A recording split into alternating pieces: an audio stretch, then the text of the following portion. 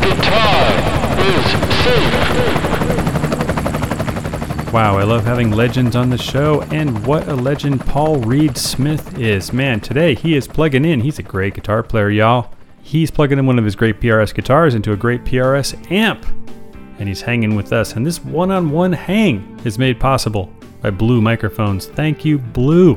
Blue, man, they've been making mics for 25 years now, and today they're the mic of choice for millions of musicians, podcasters, and creators worldwide. You'll find their mics like the Yeti and the Bluebird just about everywhere, from the top recording studios to videos all over YouTube, because people choose Blue to elevate their productions. You know what? I'm elevating my production right now. Do you hear the difference? I usually use like thrashable stage mics, but today I'm using a Blue handmade cardioid mic from the upper end of their line. It's so clear. I know it's clear. I can hear it in my headphones right now. It's kind of another level. This mic's actually called the Mouse. I think Trent Reznor uses it. Anyhow, whether you're just starting out or looking for a new sonic color to add to your music and your mixes, check out bluemic.com. Click over there. That's bluemic.com. And click Get Started to find the mic of your dreams. So yeah, I'm super thrilled to have Paul Reed Smith, Paul Smith to his coworkers, Paul to his friends, on the show. I did some clinics with him about 9 years ago at MI, which were great, and I see him at NAMM once in a while, but this is the first time we really got to connect, and it was really cool. I love his guitar playing too, and what I also love is that he's just interested in my guitar playing. I mean, that sounds self-centered, but I don't mean it that way. I mean that I love that the magical fascination with guitars that got him into this business all those years ago is 100% alive and well in him today. He still has that childlike wonder that got him started, and it's that wonder that, creates these great guitars and amps and basses and acoustic guitars, employs over 300 people. It's really cool. And also, he's got the Paul Reed Smith Band.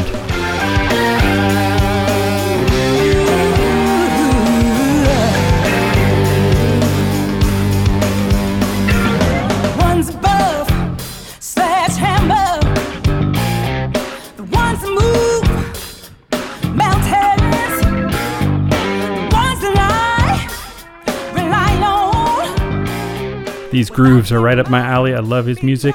Now, check this out. You can interact with Paul and several other great musicians soon at this really cool virtual guitar camp. It's called the Paul Reed Smith and Maryland Hall Live Virtual Music School. It's super easy to sign up for this thing. It's August 10th through 13th, like a fat 4-day weekend of guitar and bass and drum clinics, music clinics. Paul Reed Smith will be teaching. Tyler Larson of Music Is Win, the great YouTuber and guitar teacher, he'll be teaching, leading clinics. Tim Pierce, one of the top session cats in America, teaching. And check it out, drummer Dennis freaking Chambers will be there too, teaching. Also, speaking of funky rhythm section, Gary and Greg Granger, the Granger brothers, and many other talented musicians close to Paul. That's online. That weekend that I just mentioned, August 10th to 13th, it's just $100. That's like $25 a day. Live streamed. All you need is an iPhone or whatever, smartphone, tablet, computer. It'll be live streamed from Maryland Hall in Annapolis, Maryland. It's cool because you get to interact and ask questions with all the teachers and Paul Smith, and each day you'll have a chance to win a brand new PRS guitar. And don't worry, if you miss something, you can always go back later because you were a registered guest and you can check out the stuff that is streaming. It'll be archived for you. Just head to MarylandHallMusicSchool.com. They would love to see you. Well, I hope all you guys are staying COVID-19 free. Be healthy.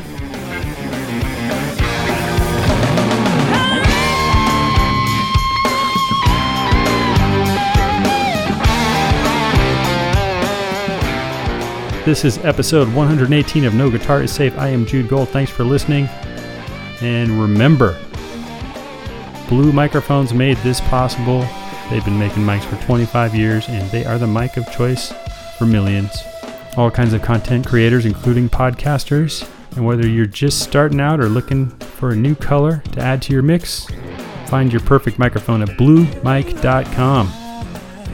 All right, keep it alive to you 95, y'all. Let's go coast to coast with the copter. Blue Nice room you got there. It's got guitars in it. Where's your guitar right now? Sweet. Look what I got this. I'm holding the Vela S2. You like it at all? I love this guitar, man. I have filmed a Jefferson Starship live concert video in Chicago with it, and it's not out yet, but a 90-minute concert, and I like to say that it's as light as a balloon animal. It's great. So you're the guitar player in Starship now? Yeah, I've been doing that for 8 years. That's And, great. I got a story to tell about him. About What was the guitar player? What was his Craig name? Chiquiso? Yeah. So I showed him a guitar once, and he said, and he pointed at the headstock. He goes, "Nice headstock," and he ran away. Okay. Swear to God, Okay. ran away. That wasn't a good day for Paulie, but What do you mean? He was like, he didn't like the headstock? he didn't want anything to do with the guitar. He didn't want anything to do with the meeting. He goes, "Nice headstock," and he ran away.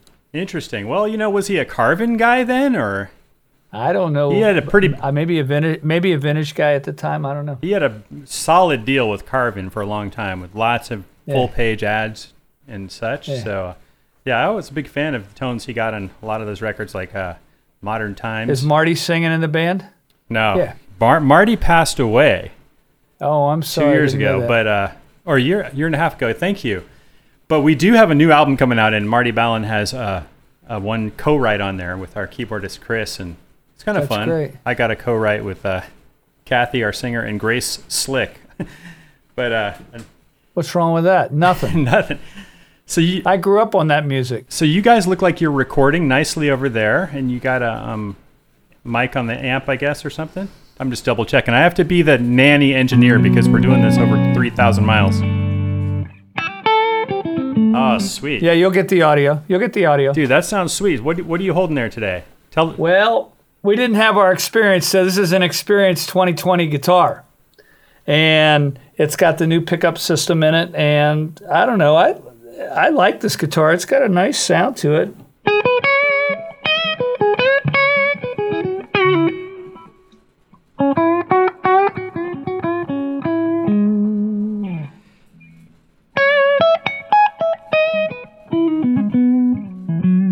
I like it. So is that a COVID beard or is that a permanent beard? That's funny. Yeah, this is like probably more of a COVID-19 sort of 5-day shadow happening, or a week long. See? Yeah. It's made of pure COVID molecules. I'm yours. Let's go. Yeah, I would love to cover a few different things, like starting with your guitar playing side, because you are such a great guitar player, man. You are. Let me tell you a story, if I may flatter you, but I consider this to be a very nice compliment to any guitar player. After 8 hours of NAMM and seeing a billion guitar players, sensory overload, I'm in the Marriott lobby, which is just always, if you go to NAMM, it's chaos. There's so many people There were in there. 1,000 people in that lobby. There's always that night. 1,000, and there's like band after band, and people crowded at the bar and stuff, and all of a sudden something pulls me, and I hear this great guitar tone and great guitar playing. And I'm like, man, who's playing right now after this whole day? This just sounds great. And I look over at the stage, and it's you and your band, and you're rocking out, man. We were having fun. We knew that we would never hear a note we played because we knew there'd be no monitors. Right. So we rehearsed for like 4 days in a row so that if we had no monitors, we could still play. And literally, she had in-ear monitors, and the engineer said, if she wears in-ear monitors, you're cut off. And that was it for the monitors. It was over. The drummer was behind a piece of glass. When we got done, Gary said, I didn't hear a note I played, and we got through the whole thing because we rehearsed knowing we would have no monitors. True story. Well, that's great. That's a very smart plan, and I think you've always been one of the smartest guys in the room. And again, I'm flattering you, but I believe all this stuff. What got you started playing guitar? What did you fall in love with?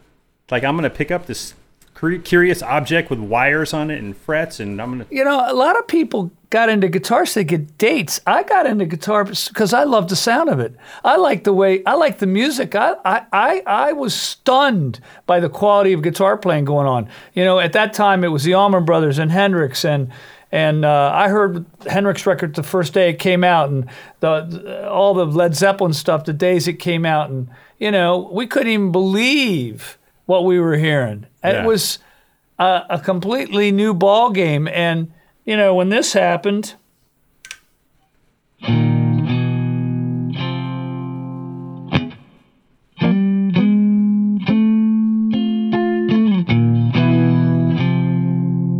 Dude.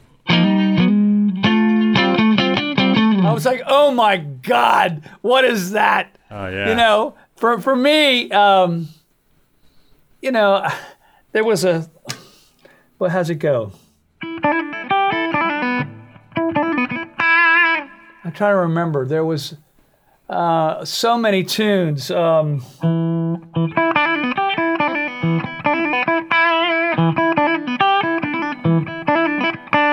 Which was a lick that Richie Blackmore played, or there was.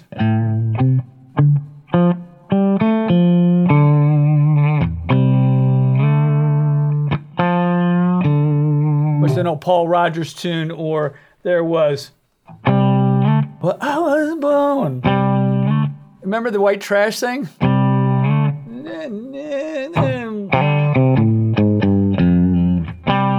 Dude, I love that. I was dying. I loved it all. There was not one of it I didn't like. Did you have a musical family or anything? Or I know your dad was like a mathematician. But were you the first musician? Yeah, but we were the family that used to go caroling at Christmas, you know, and sing songs. There was always music in the house. My mother brought this one record home. She said, these guys are going to be huge. It was Meet the Beatles, right?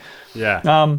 My brother brings this record home. It was a black guy with a fro and two white guys with fros, and there was eyes on this guy's shirt. And I'm like, what's that? And it ended up being Hendrix, right? I didn't know. Yeah. I had no idea. I took the cellophane off the record without my brother's permission, and by the time I got to Are You Experienced, I was cooked. It was over. I said, oh my God. I mean, I never heard anything like it in my life. It was extraordinary. You know, this... Yeah.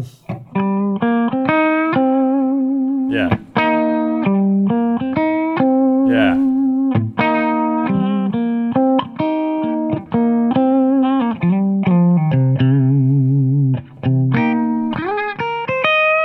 I loved it. I loved it. Dude, I love your groove too. Like you have a band, obviously. You've always played gigs, I guess. And on Spotify, you got the Paul Reed Smith Band. Like this tune, Truth Will Set You Free.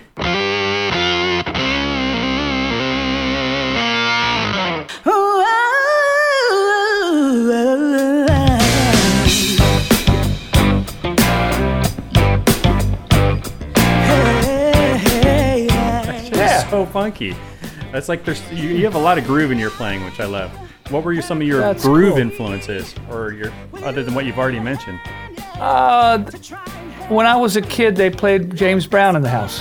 That was Popcorn was the theme song of the radio station in Annapolis. But you know, for me, like Yellow Moon.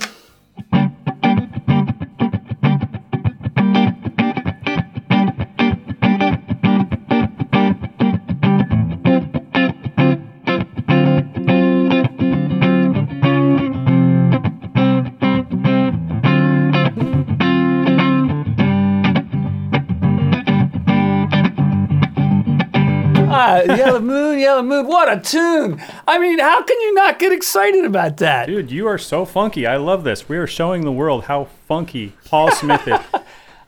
I was trained by the best. You get in a band with the Granger Brothers, and you ain't got no funk. They never call me funky in that band. Are you kidding? Well, I was going to say, the best thing you can ever do as a musician is to surround yourself with people who are funkier than you. Yeah. Hey, Paul, I made a mistake here. I got to turn off my air conditioning. I'm so sorry. I'll be right back. Thank you for that.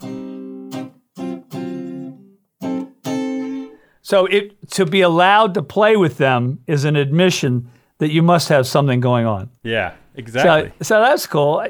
Look, I mean, you're a good rhythm guitar player. Thank you. You enjoy playing rhythm guitar playing? I live for it. I love it. Well...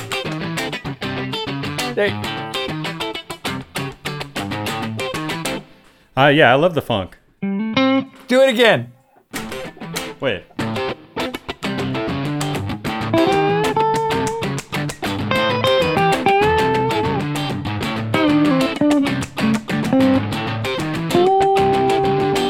It's hard to resume, huh? Was was in time over here. Oh, that's cool. Well, yeah, I can.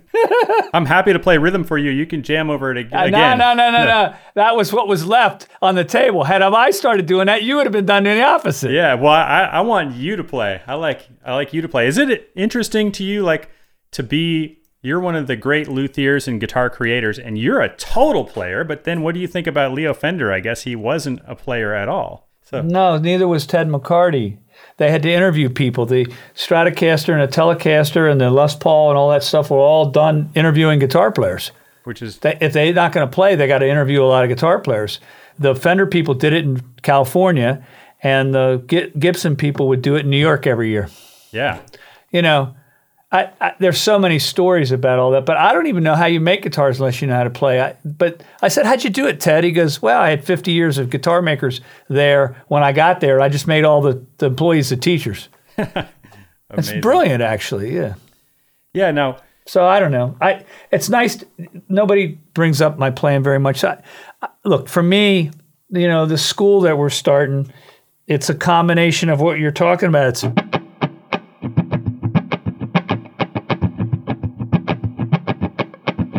so rhythm and then melody. Oh,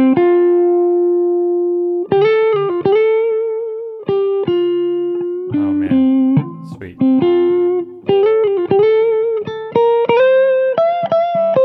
So the definition of a melody is a string of notes in rhythm and pitch that sound like one thing. Da da da da da da da da da da da da, and you can say, "Oh, that's Happy Birthday," right?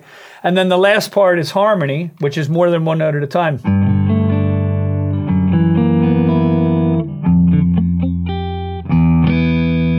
So if you can do harmony and melody and rhythm together, you can play music, right? Yeah. The thing that's interesting for me is if you do rhythm and harmony, you work. If you do rhythm and melody, you work. But if you do harmony and melody and no rhythm, you don't work. Fascinating. So we spend a lot of time with these students on rhythm. So, you know, Dennis Chambers and the Granger brothers and all these people are going to be teaching groove, because without groove, you don't work. And you got a beautiful groove. Oh, well, if you're talking to me, thank you, brother. This is a perfect segue. I was talking. Well, should I change the subject? I was talking to you. But to me, you got to learn all three, and I got them separated. And so I was taught, Ralph Perucci actually started that, and he was taught it by Billie Holiday's guitar player. That music's three things: harmony, melody, and rhythm. You got to learn them all separately and then put it together at the end, which it's the way we teach, you know. Tyler and Larson and Tim Pierce and Dennis Chambers and Gary and Greg and me and Ewald and Alt and Mia, everybody. We're all, and Bill Nelson, we're all teachers teaching from that point of view. It's great. And yeah, you're obviously talking about the Paul Reed Smith and Marilyn Hall Live Virtual Music School, August 10th through August 13th, 4 days, live stream event. If you join it, you can also have access to the recordings of all the events later if you missed some of the streams. Yeah. Cool thing. I know you're giving away guitars each day. This is a really cool thing. We're going to give away guitars at a different time every day, so you have to watch the whole thing to win. How do you win it? Is it a guitar contest? Well, we're going to have a prepared question that you could never have planned for, and the first, you know, we'll have to do it different every day, because otherwise everybody won't watch, right? Yeah. And if they want a guitar, they got to stay in. It's a little bit of a stunt, but it'll work, because we're going to give guitars away. Hey, yeah, that's fantastic. So this is a annual thing, you think, or? So last year we did it at Maryland Hall with students, and when they called me after they were done, they said, "Well, you know, I go home, I can hear the rhythm, I can hear the harmony, I can hear the melody. But basically, ear training, I can hear the different parts in the music now where I couldn't hear it before." When we were going to cancel it this year, and then the more we talked about it, well, why don't we just do it virtually? And Dennis said he'd do it again. But then we called Tyler and Tim, "You want to be involved?" They said, "Absolutely." And then Lee Anderton helped last week. He's got 27,000 views on the video. And then Tyler, I think, talked to you, right? Yeah.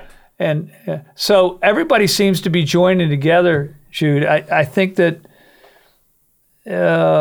thank God, but we were going to cancel it, and then we said, "Now, wait a minute, we might be able to do this virtually." Yeah, if anyone can pull it off, it's you and your team. Let's go back to the school for a minute. Yes, please. For 1 second. It's only $100, so it's $5 an hour. You can pay $50 for an hour guitar lesson, And this is $5 for all the $5 an hour for all the master classes. It's only $100. So, I hope people will do it. We've got 750 people signed up now. Yeah. So far, so good. Remind us where can people register? At MarylandHall.org. It's MarylandHall.org. You can go to Tyler's site. You can go to Tim Pierce's site. You can go to Maryland Hall. How many employees do you have now, by the way? 356. 356 employees, man. That is crazy.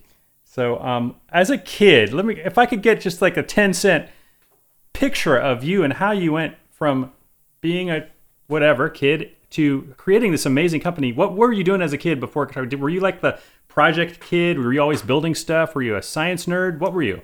I was the kid that wasn't allowed to have the gear. So if I didn't have a bass, I made one. If I didn't have a bass cabinet, I made one. If I didn't have a PA, I made it. Because my dad wasn't going to buy me the gear. And, everybody else, had their Bassmans and, drum sets and Telecasters and all this stuff. I didn't have it. So I made it. I mean, we can't stop me from making it, right? Yeah. What was the first piece of gear you built and how old were you? Doesn't even have to be a music piece of gear. I built folded horn bass cabinets with single SROs that were built like electric voice eliminators, and I used them as bass cabinets. Oh, yeah? And I was fascinated when I got up inside the eliminator and I realized it was a folded horn and how it worked. I was like, oh, I can make this. But for me, I made a bass once. I used to make guitar amplifiers. The first time I took a guitar apart, there were no parts in it. I couldn't believe it. It's like, there's no parts in this thing. It's 2 pots and a capacitor. I figured it was low to electronics. So that was probably like kindergarten, right? For a guy like you? No. I started very late. So you were saying back when you were 12 or something? So now the story's interesting. My father bought me a bicycle when I was about 4 or 5 years old. And he was putting together, and at the time you took all the parts out and you laid them out on the cardboard box that came in and you built it, and he was building it. And I kept saying, let me help. I knew how to put it together. And he said, no. I said, no, come on, let me help. I can do this. No, you don't know what you're doing.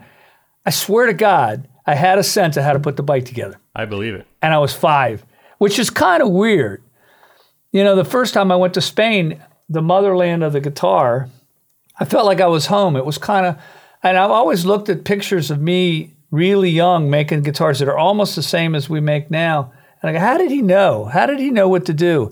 And sometimes I don't really have an answer for it, but I've always had a knack for putting things together.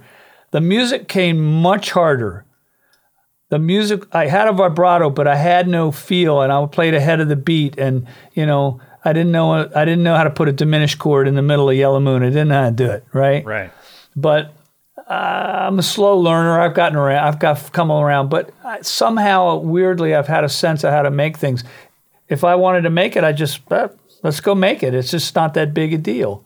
Not everybody who has that sense. Now, that is a cool sense to have, by the way. It's kind of like having perfect pitch. Like you see, like your dad trying, or just having good melody. Some of your dad's trying to play a melody on the piano, and you're a little kid, and you go, I think it goes like this, ding, ding, ding. It's the same. Do you have perfect pitch? I don't have perfect pitch really, but I have pretty solid pitch. I mean, I've good ear. I've seen Ricky Skaggs have perfect pitch. And they sped up all the Bob Marley tunes, and the people of perfect pitch supposedly go nuts. Yeah, because it's not in tune with standard tuning. I think I can hear that too. Like that bugs me, but I'm not the kind of person who can be like, oh, that note you're singing is between A and A flat. Like that's rugged. No. But I have a few friends. So we were in the studio once, and Ricky Skaggs was sitting in the control room, and there was a gifted horn player in the room, and he goes, "Hey Marshall, can you play the high F note?" And he whistles it. And Marshall said, "Sure." Anybody who was in the room the first time with Ricky couldn't believe what just happened. He whistled it perfectly, knew what the note was, told him ahead of time, didn't have a guitar, wasn't trying to figure out what the key was, anything. And anybody that had been around him acted like nothing special happened. So, I don't know. Look, I have no idea why I was able to make guitars like that when I was young. It wasn't hard for me. Although the day I finished Carlos Santana's first guitar, I'll tell you, Jude, when I pushed the last screw in it and I played it, I put it on the bench and I couldn't believe I'd ever touched it. I was like, took my hands off it because you got to drill all the holes for the pickup rings. You got to cut all the pickup holes. I mean, I could have screwed it up at any point, right? Yeah. And I couldn't even believe I touched it. I was like, how did I even get involved in it? And that guitar ended up changing my life. But I don't know. I was always told that if you made something magic, they beat a path to your door. And then I made a guitar that he played on what was then late night TV. And the entire night of Tom Snyder was nothing but close-ups of this guitar. And I had convinced myself that happened, my whole life would change. I went downtown. Nobody acted any different. I didn't have a date. Nobody did anything. The only thing that the moment did was get me an appointment. If I said, will you talk to me about buying guitars? Oh, I've heard of you. Yeah, come in. That was it. That's the only thing that changed. Well, that's an important change. So how did you go? Yeah. I mean, not everybody who's gifted mechanically and design-wise can necessarily build a business. How did you go from there to actually building an astonishingly successful company? And I got a teacher. Yeah. I got a teacher. I've gotten a teacher for everything. I go and drain the old guys of every piece of information they have. So if it was a violin maker, I was talking to him. If it was a patent attorney, I was talking to him. If it was a business guru, I was talking to him. If it was whatever. You don't think that Gibson lawsuit? Believe me, I had somebody by my side. Somebody by my side that had won one of the last trademark cases in the Supreme Court. He knew what he was doing. I don't know. Look, always teachers. Who's your guitar teacher? Who was the person that did it for you? Well, I mean, too many to name. We're talking dozens. Not just teachers that taught me directly, but like learning off of records and back in the day with headphones and staying up all night learning Steve Morse. You know what I'm talking about. Do you know a Dregs? Is that a Dregs tune? That's a Steve Morse band tune.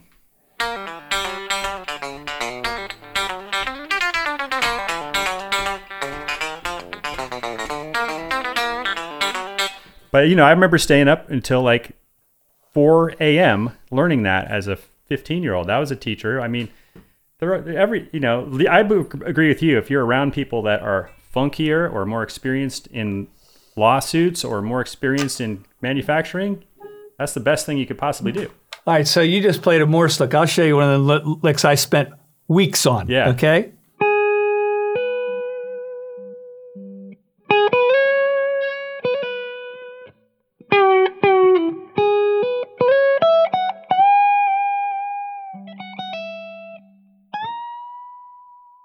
That's off of Barbarella, I think. I was like, how does he do that? How can he play two notes and it sounds like him and somebody else plays the same two notes that don't sound like him? Yeah. God, that took a long time. You got some tone. You sound so good. You mentioned harmony, rhythm, and melody, but tone is important too after a certain point. Sure it is, but...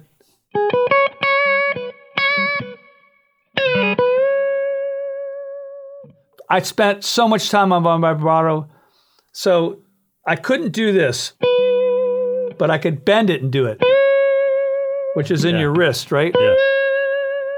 Yep.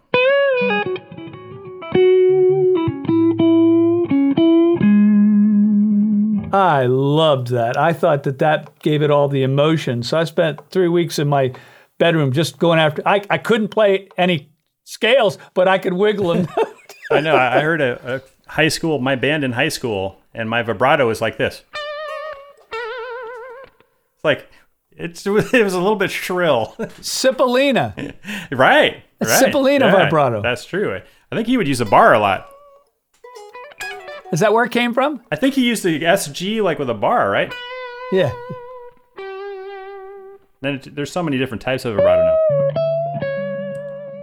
Anyway, I like it. So 35 years now. Congratulations on that. I have a friend. His name is Tosin Abasi. He just started a guitar company. As you might know, Abasi guitar is very modern, no headstocks, span frets. What advice would you give a new entrepreneur joining and trying to build a guitar company? I begged Tosin to let me make him guitars. Yeah. Did you see the one I made him? I did. I made him a 7, yeah. Yeah. I thought it was okay. Yeah. I enjoyed it. I don't know. I spent a lot of time with Tosin talking to him about it. I wanted him to be successful. I want him to be successful. Yeah. He's very, very intelligent. He's very determined. He knows what he's doing. He's a sweetheart. Yep. Stupid smart. Pretty good guitar player. Came from my town, and I didn't even know. Oh, that's right. Yeah, came from D.C. I didn't even know. Well, Teal is from D.C. I didn't know that either. Oh, man. Well, you're a friend of mine, Mike Scott from D.C. Yeah. No, Mike. Super funky. So's the guitar player, it's Mike Stern. Oh, yeah. I know Mike. He's been on the show here. Both of those Mikes have. Absolutely. He's a guitar player with two minds at the same time. He goes back and forth between blues and bop constantly. Oh, yeah. I've got a lot of... He's got the blues lick. And he's got the Charlie Parker lick that I stole. I'm a huge Mike Stern fan, but... I don't know. I just like music, if that's clear at this point. It is. I just think that gifted musicians can bring the hair on your arms up. I mean, somebody, if you stand on the side of the stage when Eric Johnson's on, it'll bring the hairs on your arms up. Yeah. I saw Jeff Beck on the side of the stage once. Oh, my God. It was not of this world. Yeah. At one point, he started doing car like drill sounds. Oh, yeah. You know, it was making every car sound mixed with... At one point, Judy was playing a harmonic and playing the melody with the arm. Oh, we thought he was doing it with a slide on the record, but he was doing it with the arm. That must be Where Were You, or that song. Yeah.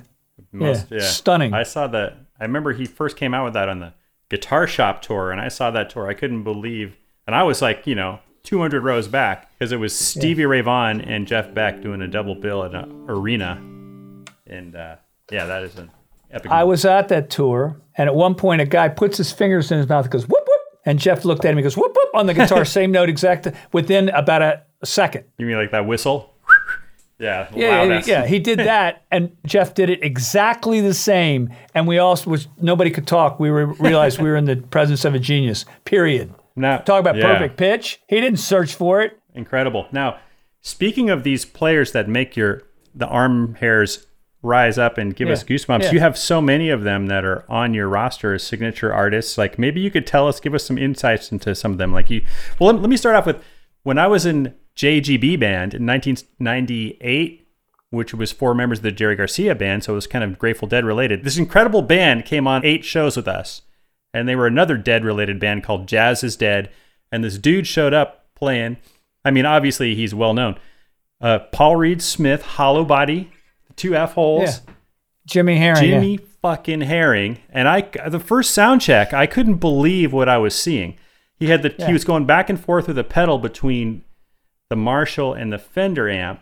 Yeah. And just that, making that guitar sustain and feedback. He was owning it. Yeah, he's really gifted. He's gifted. He's absolutely gifted. All right, so let's start with Carlos. Yeah. Carlos has the ability to play to the last person in the arena who's going to get a beer in the bathroom, and they're still singing the melody. Yeah. It's unbelievable. Right. He's not just a radio guitar player, but he's a arena sing melody guitar player. Right. Same thing with Neil Sean, who grew up right underneath him, right? I mean, they play these melodies. Da-dee-da-dee-da. It's unbelievable. The best gunslinger I think I ever witnessed was David Grissom pissed. Oh, yeah? Oh my God! You mean angry? He walked out. Angry or drunk? No, the amp had died. It melted on him, and he plugged into another amp and walked out at the whiskey and tore it down. Yeah, he's great. I love that guitar, man. I've played a few of those, the Grissom model, and Adam Hawley plays one of those. He's a great smooth jazz artist. Then Mark Tremonti is another arena guitar player. Has the ability to reach people all the way out in the corners. You said Herring. You've got, there's so many good guitar players. So Jimmy Herring, what is it that you love about Jimmy Herring? I get a hard hit when he plays. It feels like here. Right in the heart. Yeah. So, and by the way, Derek Truck, when Derek Trucks is playing, he's headed for the money note. He's going to spend 5 minutes, but he's headed for a note. Yeah. Herring, it's another ball game. It's some sort of fluid up and down thing that gains pressure and melodicness, and he's telling a story. And when the solo's over, people are screaming. Yeah. I saw him at a outside venue in Atlanta, and he played a 5-minute solo. He didn't repeat himself once, And it just got better and better and better and better and better. Amazing. So he's also the most humble guy too. One of the guitar, I was gonna say Jimmy is like the humblest cat either. Have you ever like offered him a signature model? It seems like he wouldn't want one. Or many times. He's like, because he plays your guitars, but many times. I was wondering if that's not going to happen. He doesn't want to. He sees it as a fluid event, which he doesn't want to be restricted. He doesn't want to be restricted anytime he turns around to the boat. He wants to pick up the next tool. Yeah, right. Look, I mean, there's not a guitar player on the list that's not gifted. I've never met a rock star that didn't belong there. Not once. Not one time. I mean, all these musicians you've been playing with all these years, they're all gifted, right? Yeah.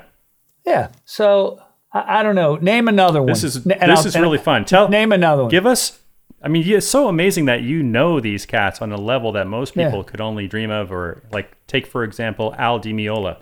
He's got a signature model. Al is a frighteningly good guitar player. I'll tell you a John McLaughlin story that blew me away. John used to call me for 30 years. Say, one day you'll be good enough to make me a guitar. 25 years later, call my account. 20 years later, one day, Paul. 15 years later, one day, Paul.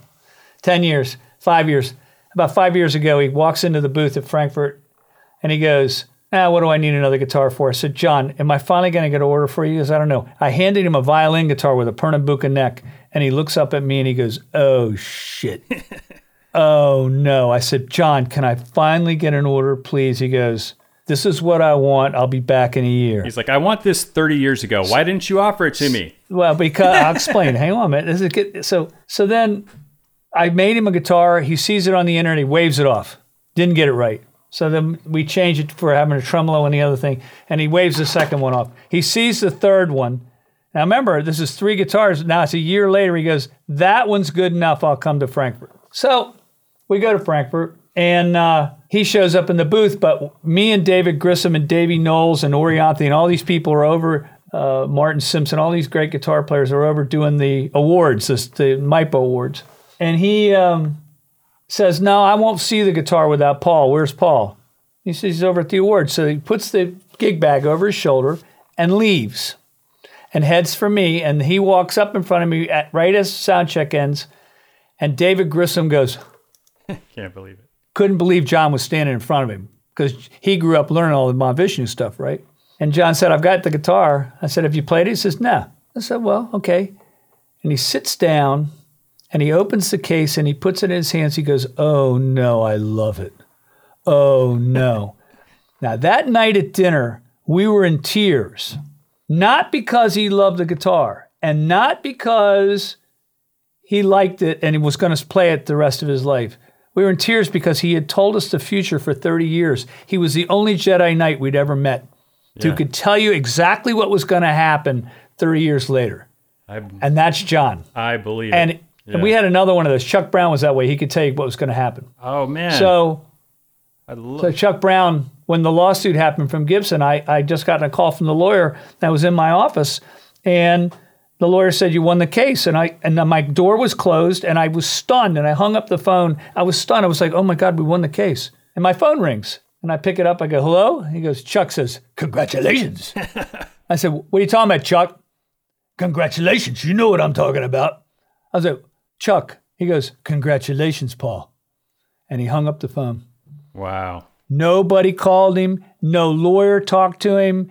He was what we call on the grid, knew what was going on. I had not called anybody. I hadn't talked to anybody. And the next thing we did was have a meeting with all of our employees to say we won the lawsuit. Nobody knew. But Chuck, congratulations. Oh, my God. That stuff would mess you up. Yeah, exactly. That's mystical, man. I don't know. Haven't you ever met somebody like that could tell you what was going to happen? I think so. Athletes are like that. They never say they were going to score if they didn't score. They never said, I knew I was going to score if they didn't score. Somehow athletes know a few seconds ahead. I've seen a few. Yeah. I predict we're going to win the Super Bowl. No, it doesn't. But yeah. No, that's different. That's different. Yeah, I guess you're right. That's just bravado. That's in the moment. You're talking about in the moment on the turf. Yeah, but John knew what was going to happen 30 years later. One day, son, you'll be good enough to make me a guitar. Oh, my God. I think that's a challenge. On a side note, Chuck Brown, rest his soul, Yeah. That DC go-go sound is, to me, one of the greatest sounds, greatest types of music that never really fully got its fair share in the mainstream. It's so great. Except that Bustin' Loose was a hit on every single thing. Yeah. You're right. It doesn't. I still play go-go with some of the go-go people. I love go-go. Go-go's still big time in D.C. It's street music now. It's the I don't know. funkiest I like shit. go-go. I love it. There's a band in the Bay Area called the Limbo Maniacs that were all about it, and they did it so well. That's how I learned about it from them. This is back in the 90s. It's heavy swing. Heavy swing. Yeah. Just yeah. And the snare drum sounds so huge in go-go music. Yeah. So I have a go-go snare in my studio. It's a 12-inch Brady that's about 10 inches deep. Crack. Sweet. I mean, if I thought, I'll tell you another story. One time the set was over and there was a line of guys to talk to me and a line of girls to talk to Michael Alt. And a wrong line for the wrong thing. They were talking to him about getting a date, and me, they want to talk about gear. Right. Not good. Not good. Wrong line, wrong person. Such is life. Oh, yeah. So that was the story. You've never had, That was the story. Okay, gotcha. Why not? Yeah, that's funny. Now, one time... So Go ahead. One time, go. One time I had you twice. Once with Dweezil Zappa and once with Orianthi. When I was still the director at the guitar program at MI, had you come in and do some clinics, and they were both really great. I love the way you took over the room and were walking around engaging the audience, you know, a couple hundred guitar players. And I remember one of them asked you, so are you ever going to build a 7-string? And you were like, yeah, what? Do we really need 7 strings? And now you've got like the 7-string stuff, like the Mark Holcomb model. Another good, really good guitar player. Yeah, so tell us about the evolution of you building 7 strings. I didn't go kicking and screaming. I wanted to. I thought what these guys were doing with 7 strings was remarkable, and I wanted to be a part of it. I just didn't think by the time you got to 8, 9, and 10, it got a little out of bounds. Coffee table with strings. No, the problem is it's on the fringes, right? But 7 strings not on the fringes. 7 strings are huge sounding. Hey, I got to show you one of my other PRSs. This is the Mike Mushok PRS SE. Another good guitar player. And it's a baritone.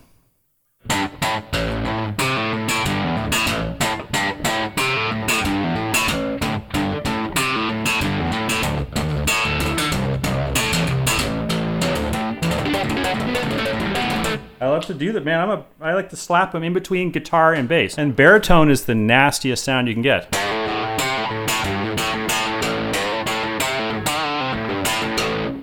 And this is... You're making me smile. Is that a tune you wrote? That's a great groove. Thank you. I've got a million of those kind of grooves. Some of them are officially tuned. I like that one. Well, it's... Is that a tune? Is it done? No, it's... Let's do it together. All right, so slow it down. Well, I've got it recorded, luckily, in case I forget what I played, but...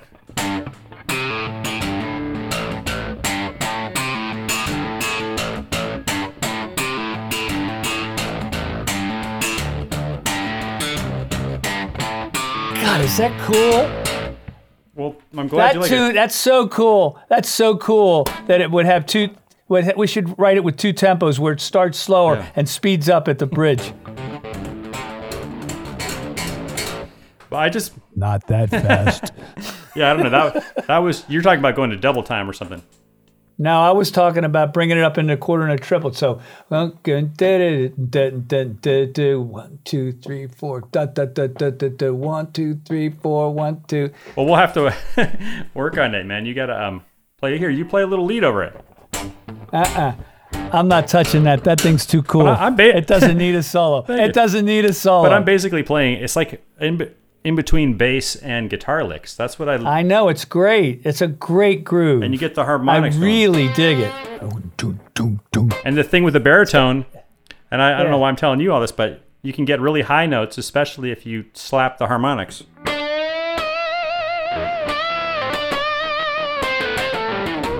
So, Jude, it's like a Van Halen groove. Yeah,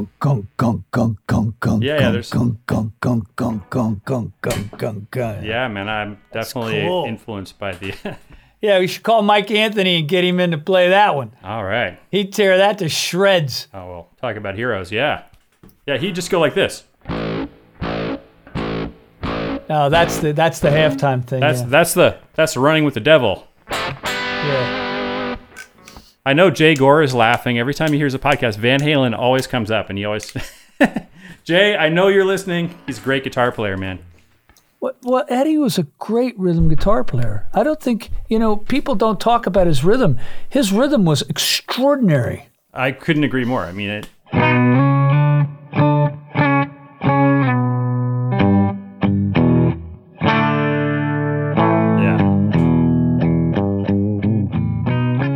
What a guitar player. Oh, my God. Yeah, so true. So what's your favorite guitar tune of all time? Oh, my God. Of all time, favorite guitar tune? Are you all kidding time. me? You would get to see played live. These kind of questions cause my brain to lock up. Let me think about that for a second. What's yours? I wouldn't answer it I would ruin the question. I would say, I wish I was standing on the stage when they, at Woodstock at 2 a.m. when they did I Want to Take You Higher with Sly of the Family Stone when Larry Graham was killing it. It sounded like a train coming off the stage. I'm with you. It's all about moments. I would love to be there at that moment. And when I was a kid in the 7th grade, they used to play movies, like literal film on a projector. And there's some kind of movie about music, and I was kind of falling asleep. And then all of a sudden, Sly Stone came on. It's like a lightning bolt went through me. Wake up. There's Eric Johnson played a whole Hendrix set at the Vintage Guitar Show. And if you watched it on YouTube, there are 2 men screaming in the background. That's me and Andy Timmons screaming in the background on the side of the stage, losing it like little girls, wetting ourselves. I love it. Because Eric was killing it. He was killing it. Yeah. I mean, I've seen some moments of guitar playing where you just couldn't even believe that it was happening. You just couldn't even believe that it was happening. Yeah, I've seen... I saw Johnny Winter one night. He looked 10 feet tall and was laughing. He was playing so well. Amazing. Laughing at the audience. He was giggling. He was playing so well. Yeah, I mean, I don't know what to even compare. I saw Stevie Ray Vaughan when I was 13, and he was still basically playing clubs. His first record had just come out, and I was on my elbows on the stage right in front of his cowboy boots. That was pretty amazing. Never forget that one. You can still hear? Well, he did have big plexiglass things in front of his amps. Did he really? Yeah, but you're right. That was so loud, even with those. I had the same experience with Little Feat. I was the only person with my head on the stage, and I watched a bunch of geniuses go at it right before Lowell George passed away at the Warner Theater. It was unbelievable. That's amazing, man.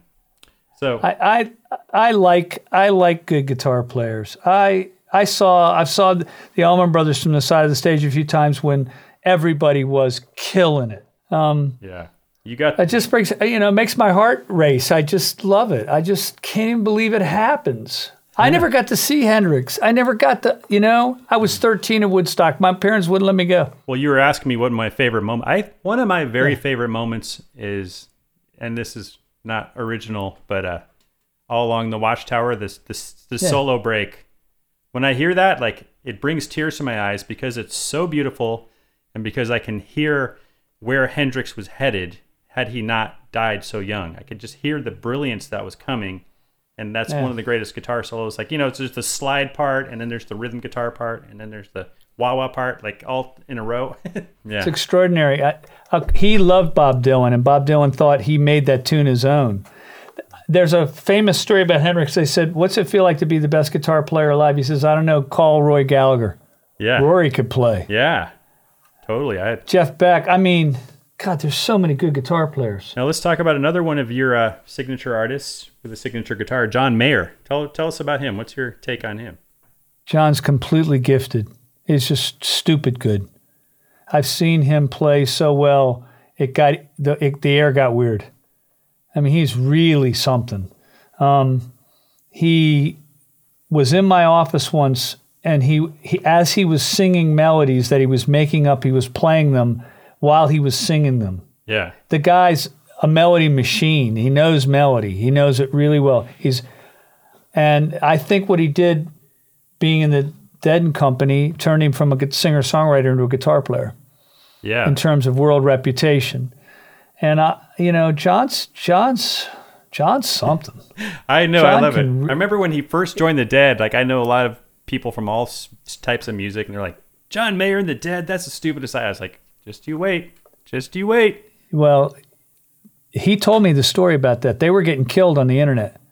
And he said, but I told the band not to worry. And I said, why, John? He says, because we'd been to rehearsals. They hadn't been to rehearsals. We knew it was coming, right? Steve Vai was in my booth once, and he goes, well, I've been thinking about it for a long time. I think he's a great guitar player. Yeah. So he's got great meter. He's got great melodic sense. He's got great harmonic sense, and he's a really good songwriter. Somebody at a very famous studio took me aside and said, you know something? We have a lot of musicians in here, but every time he leaves, there's a hit on the radio.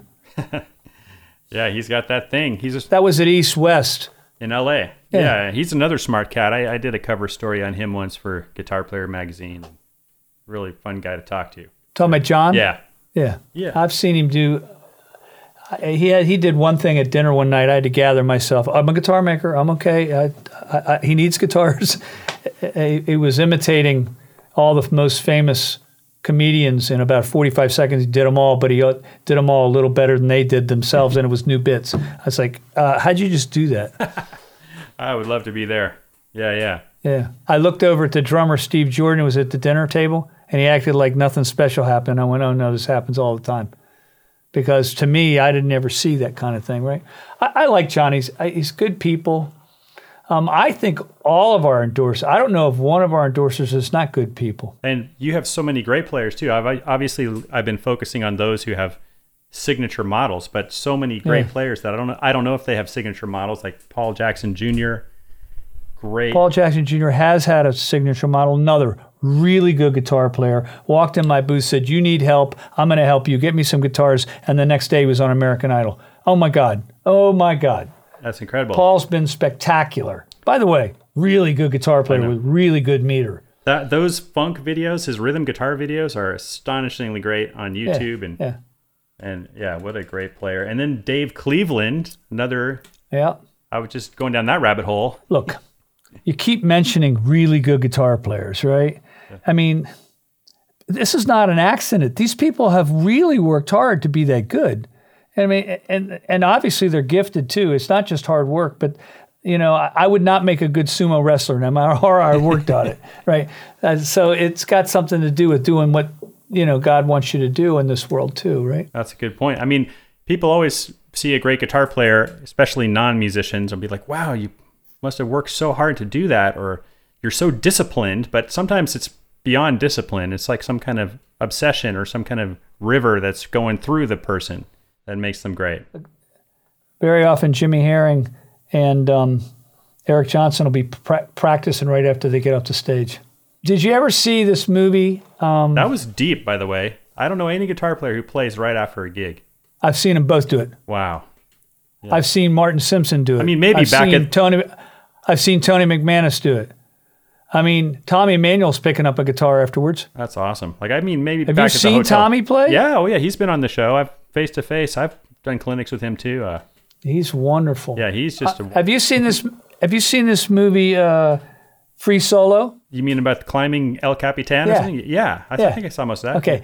Did you see what he did right after he finished? Let me guess. He went down in his van and started doing pull-ups on a sharp piece of metal. You didn't see that? I don't know if I think I watched the first 3 quarters. Oh, the end is the part where the film crew can't look in the camera. They're losing it. Yeah. When he's underneath the ledge, like a bat going across the. Yeah, I made it to where he makes it to the top. Yeah. Okay, right after that. Yeah. He goes down in the van, and starts doing pull-ups. Yeah, those guys are crazy. Like like John Madden, the football coach. He's like afraid of heights. He's like, if you're ever looking for me, don't ever look up in that Goodyear blimp because I won't be there. You don't got to look there. I'm that way about rock climbing. I would never, ever get on even the smallest rock like that. Me either. So if Alex is watching this, his name's Alex Henold, right? Yeah. Is that his name? Yeah. Tell Alex to call me. He's got way more in common with guitar players than he has any idea. That is truly amazing. So, I mean, he spent 3 years on the wall in the gym before he ever tried it? Yeah. It's unbelievable. Unbelievable. Guitar players are that way. They'll sit in their bedrooms for 3 years before they ever play a gig. And you got Dennis Chambers at the camp too, coming up, a great drummer. Have you ever seen Dennis teach? I've never seen him teach. I got to play with him once in Maryland, play Crossroads with like Jeff Berlin and guy. Just we were playing a gig and he was there and he sat in for one song. But I've never. Did you enjoy the feel? Oh yeah, I've been a fan of his since I guess the Schofield album, Loud Jazz or something. Yeah. So Dennis and Gary Granger Gary played bass on that, right? And it's been an honor. I think the world of Dennis. I think he's a good human being. I think he's a beautiful human being. He's gifted. He's powerful, and to watch him teach is just a joy. If you're going to watch this masterclass, whatever you do, don't miss the Dennis one. Yeah, he's unbelievable tsunami. Well, I've talked to you about so much stuff today. I got to talk to you just for a second too. I got to tell you, I think you make the best tuners in the business. The tuning machines. God, I thought you were talking about the tuner that attaches to the head of the guitar. No, like, okay. You're talking about the tuning machines. They got like a couple hints of brass in them, which I love aesthetically. Looks so cool. And then the locking mechanism is the best. When do you decide whether you want to put a open tuner on one of your guitars or a sealed back tuner? So let's do this real quick. If you take an old Les Paul that's worth $300,000 and you put Grovers on it, now it's worth $225,000. So those tuners cost you minus $75,000. If you plug the holes and put the original tuners back on, it's now worth $275,000. So that repair made you $50,000. But you still lost $25,000. Okay, yeah, but it doesn't really matter. The point is that but if you put a 5-way switch on a 57 Strat, it doesn't change the price.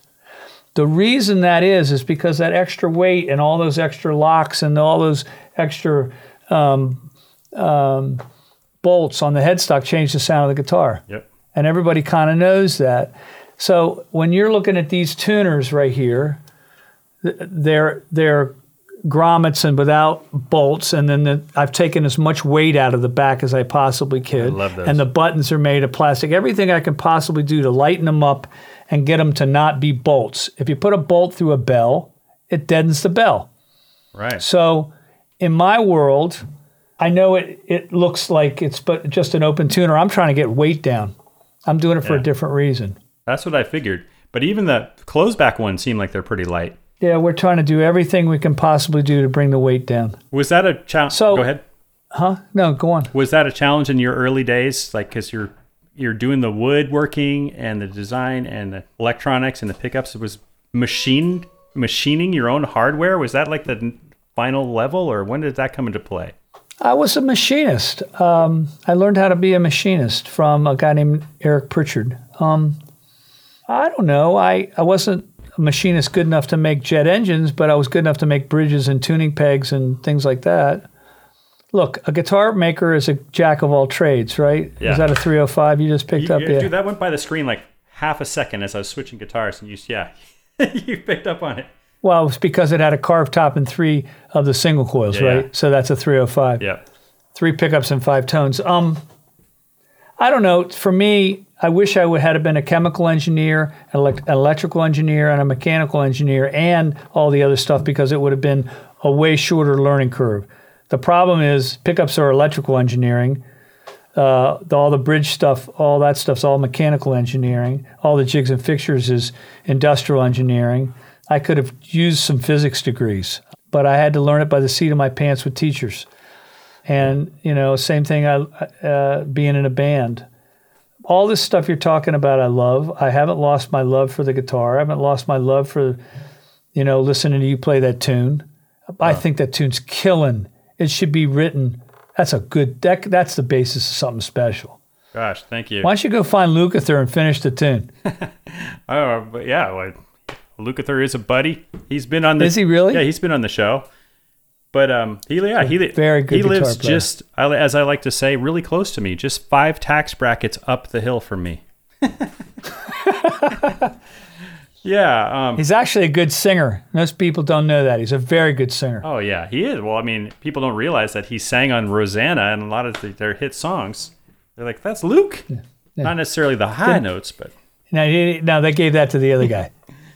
There's a tune he sang called Do You Remember, which sounds a lot like Paul Rogers. I'm going to check that out. Well, it's been wonderful talking to you, Paul. I really appreciate you doing this. I don't have to keep you here all day. Maybe I could make you jam a little bit more. I love the This neck, by the way, like it's amazing. Like this guitar is kind of like a Stratocaster in terms of its 25.5-inch scale, but I swear that it feels more solid with the set neck. Like it could be my imagination, but No, it probably does feel. Isn't that 25.25-inch scale? I think this one is 25.5? actually 25.5. And I know that you had a couple other guitars that were 25.25. Like Jimmy Herring plays one. What is that guitar called? Looks kind of like An F3. Yeah.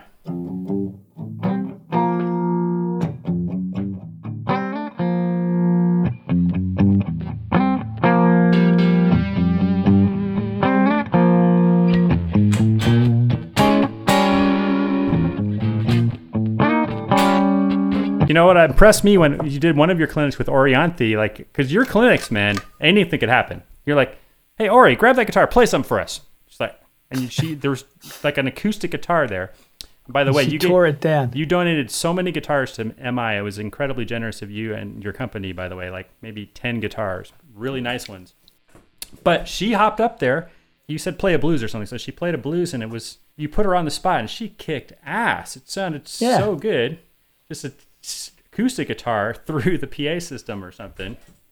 It's cool. I enjoyed doing that. So guess what? It's time to go back to COVID. I hear you, brother. I'm going back to COVID. You're in your own house, but I'm at work. Isn't that like a back to COVID? I love that sound. Going back to COVID. COVID. LL. If you want it to not be a hit, name it that. Well, it's a LL Cool J song. I think it's about California, but I changed the lyrics. Seriously? Going back to Cali. But I think going back to COVID. I love it. Man, thank you so much for doing this, man. It's been an incredible hour. The thank you comes from me. Without you spreading the word about all this stuff, and you've asked me a lot of questions nobody's ever asked, and you spreading the word about the school, the thank you comes from me, Jude. Thank you so much. Oh, man, keep it alive till forever, brother. And thanks. Take it easy, Paul.